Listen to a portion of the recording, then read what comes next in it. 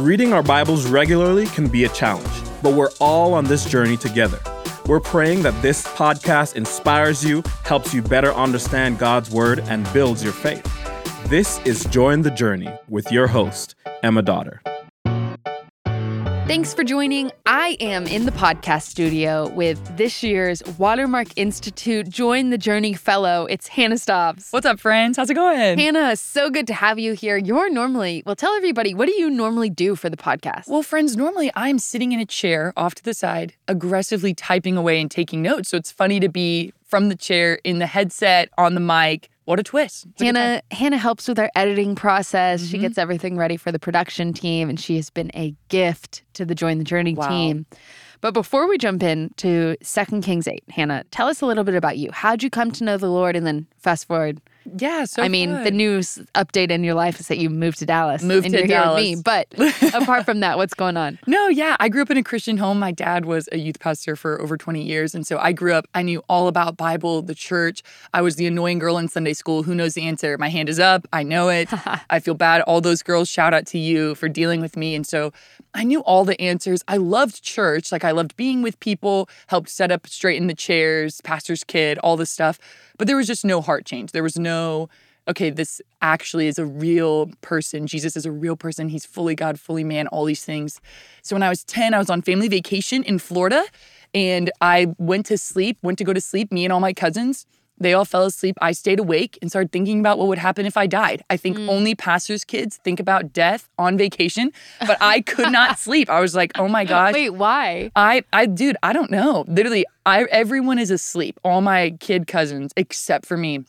And I'm terrified because the thing is, I knew who Jesus was. I knew he died, and I knew I'd be separated from him, and I did not want that. So I run to the living room. My mom and aunt so graciously were like, calm down, sit down, and opened up the Bible, showed me through the Romans road the beauty of the gospel, who Jesus is, that he came and died, and I can have a relationship with him if I want it. And I locked in. 10-year-old Hannah was like, absolutely, yes, I want to do that. And so flash forward, felt called into ministry at camp when I was 12, faithfully followed the Lord through middle school, high school, very imperfect, but just kept trying to be faithful and grow in my walk. Went to college at NC State, go Pack, got an undergrad. Wait, what school is that? North Carolina State University. Okay, go Pack, shout out. What is Go Pack? Or Wolf Pack. Pack your bags. We're pack your bags because you're an amazing leader with a degree. No, the Wolf Pack. So undergrad in education to be a middle school teacher, but then ended up getting my master's in Christian ministry at North Greenville University, Crusaders, swords up, shing. And then here I am. Shing, like you're the sword. Kidding, yeah.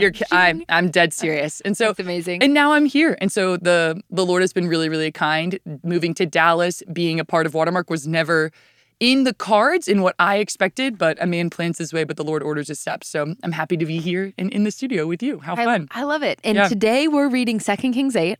And I know that one of your favorite characters in the entire Bible is in this passage. Come on. So who is this person and what do we make of her? This is so funny because I think when you hear 2 Kings 8, you're like, how do you have a favorite character? Is it David? Is it Solomon? And it's actually the Shunammite woman actually in this passage. So if you've been following with the journey, in 2 Kings 4, we actually meet her. She's this wealthy woman who really just wanted to be a blessing to the man of God. And so she actually has her own home, and she decides, hey, I really want to be a blessing to Elisha. So she actually offers her guest bedroom to him, basically. So when he would go on all these journeys of prophesying over people, he would stay at her home. But that turned into him prophesying that she'd have a son. She has a son. The son dies, and Elisha raises that same son from the dead. So when we meet her a couple chapters ago, we just see her being faithful to being kind and showing aggressive generosity to Elisha. And now we meet her again, and it seems kind of out of pocket. Why is this woman back? But what's so cool is her faithfulness so many years earlier resulted in her actually getting restored some land. So in chapter 8 at the very beginning, she actually went and sojourned in the land of the Philistines in verse 2 because of this famine. So when she returns and asks for this land back, it's amazing because the king she asks for this land back from, while she is going to meet with this king, the king is meeting with Gehazi. I think that's how the servant of God. Sounds right to me. Gehazi, if you will say Gehazi. if you say it with confidence, everyone will believe it. But That's right. That's what we do on the welcome to Join join the podcast. It is fake it till you make it. No, but the king is talking to Gehazi, who is Elisha's servant, and hears the Shumanite's whole story. Then she walks in and says, "Can I have my land back?" And the king's like, "I basically just heard your story. Yes, you can definitely have back." In verse 6, it says, "And when the king asked the woman, she told him. So the king appointed an official to her, saying, 'Restore all that was hers, together with all the produce of the fields from the day that she left until now.'" So all of the things that she would have missed out on in not being there was restored to her. And that just challenges me so much, because I'm thinking, when she, a couple chapters before, which was many years before, at least 10 to 15 before, she probably just thought, me being gracious to this servant of God, it's just me being faithful. It's nothing big and spectacular. It's a guest bedroom in my house because I'm wealthy. And that turned into a child being born, being raised from the dead, and all these things being restored just by her ordinary acts of faithfulness, which is really powerful. That's sweet. So let's camp out on that. What ordinary acts of faithfulness do you see in this passage? I think one of the ordinary acts of faithfulness we see prior to this passage is her actually giving Elisha a room in her home, one, and following after the Lord. But another thing is we see her trusting, an ordinary act of faithfulness is trusting the godly people around her, trusting the word of God around her. In verse 2 it says, or in verse 1 rather, Elisha tells her and says, "Arise, depart with your household. The Lord is calling a famine." So when she heard the word of the Lord spoken, she acted upon it. She was obedient to what God called her to do. So in verse 2, it says, "So the woman arose and did according to the word of the man of God." So she leaves her home for 7 years because the man of God told her to. I don't know about you. I mean, I moved to Dallas because I felt like the Lord called me to it. This was not in the cards. It was not 12-year-old Hannah decides to do ministry. 10-year-old Hannah gets saved and follows Jesus and thinks, one day I'm going to dramatically move my whole life to Dallas. But it's ordinary acts of faithfulness. And so that's definitely one that we see in this passage for sure. How do you see God's faithfulness in 2 Kings 8? I think the Lord's faithfulness we see in this passage is in his sovereignty.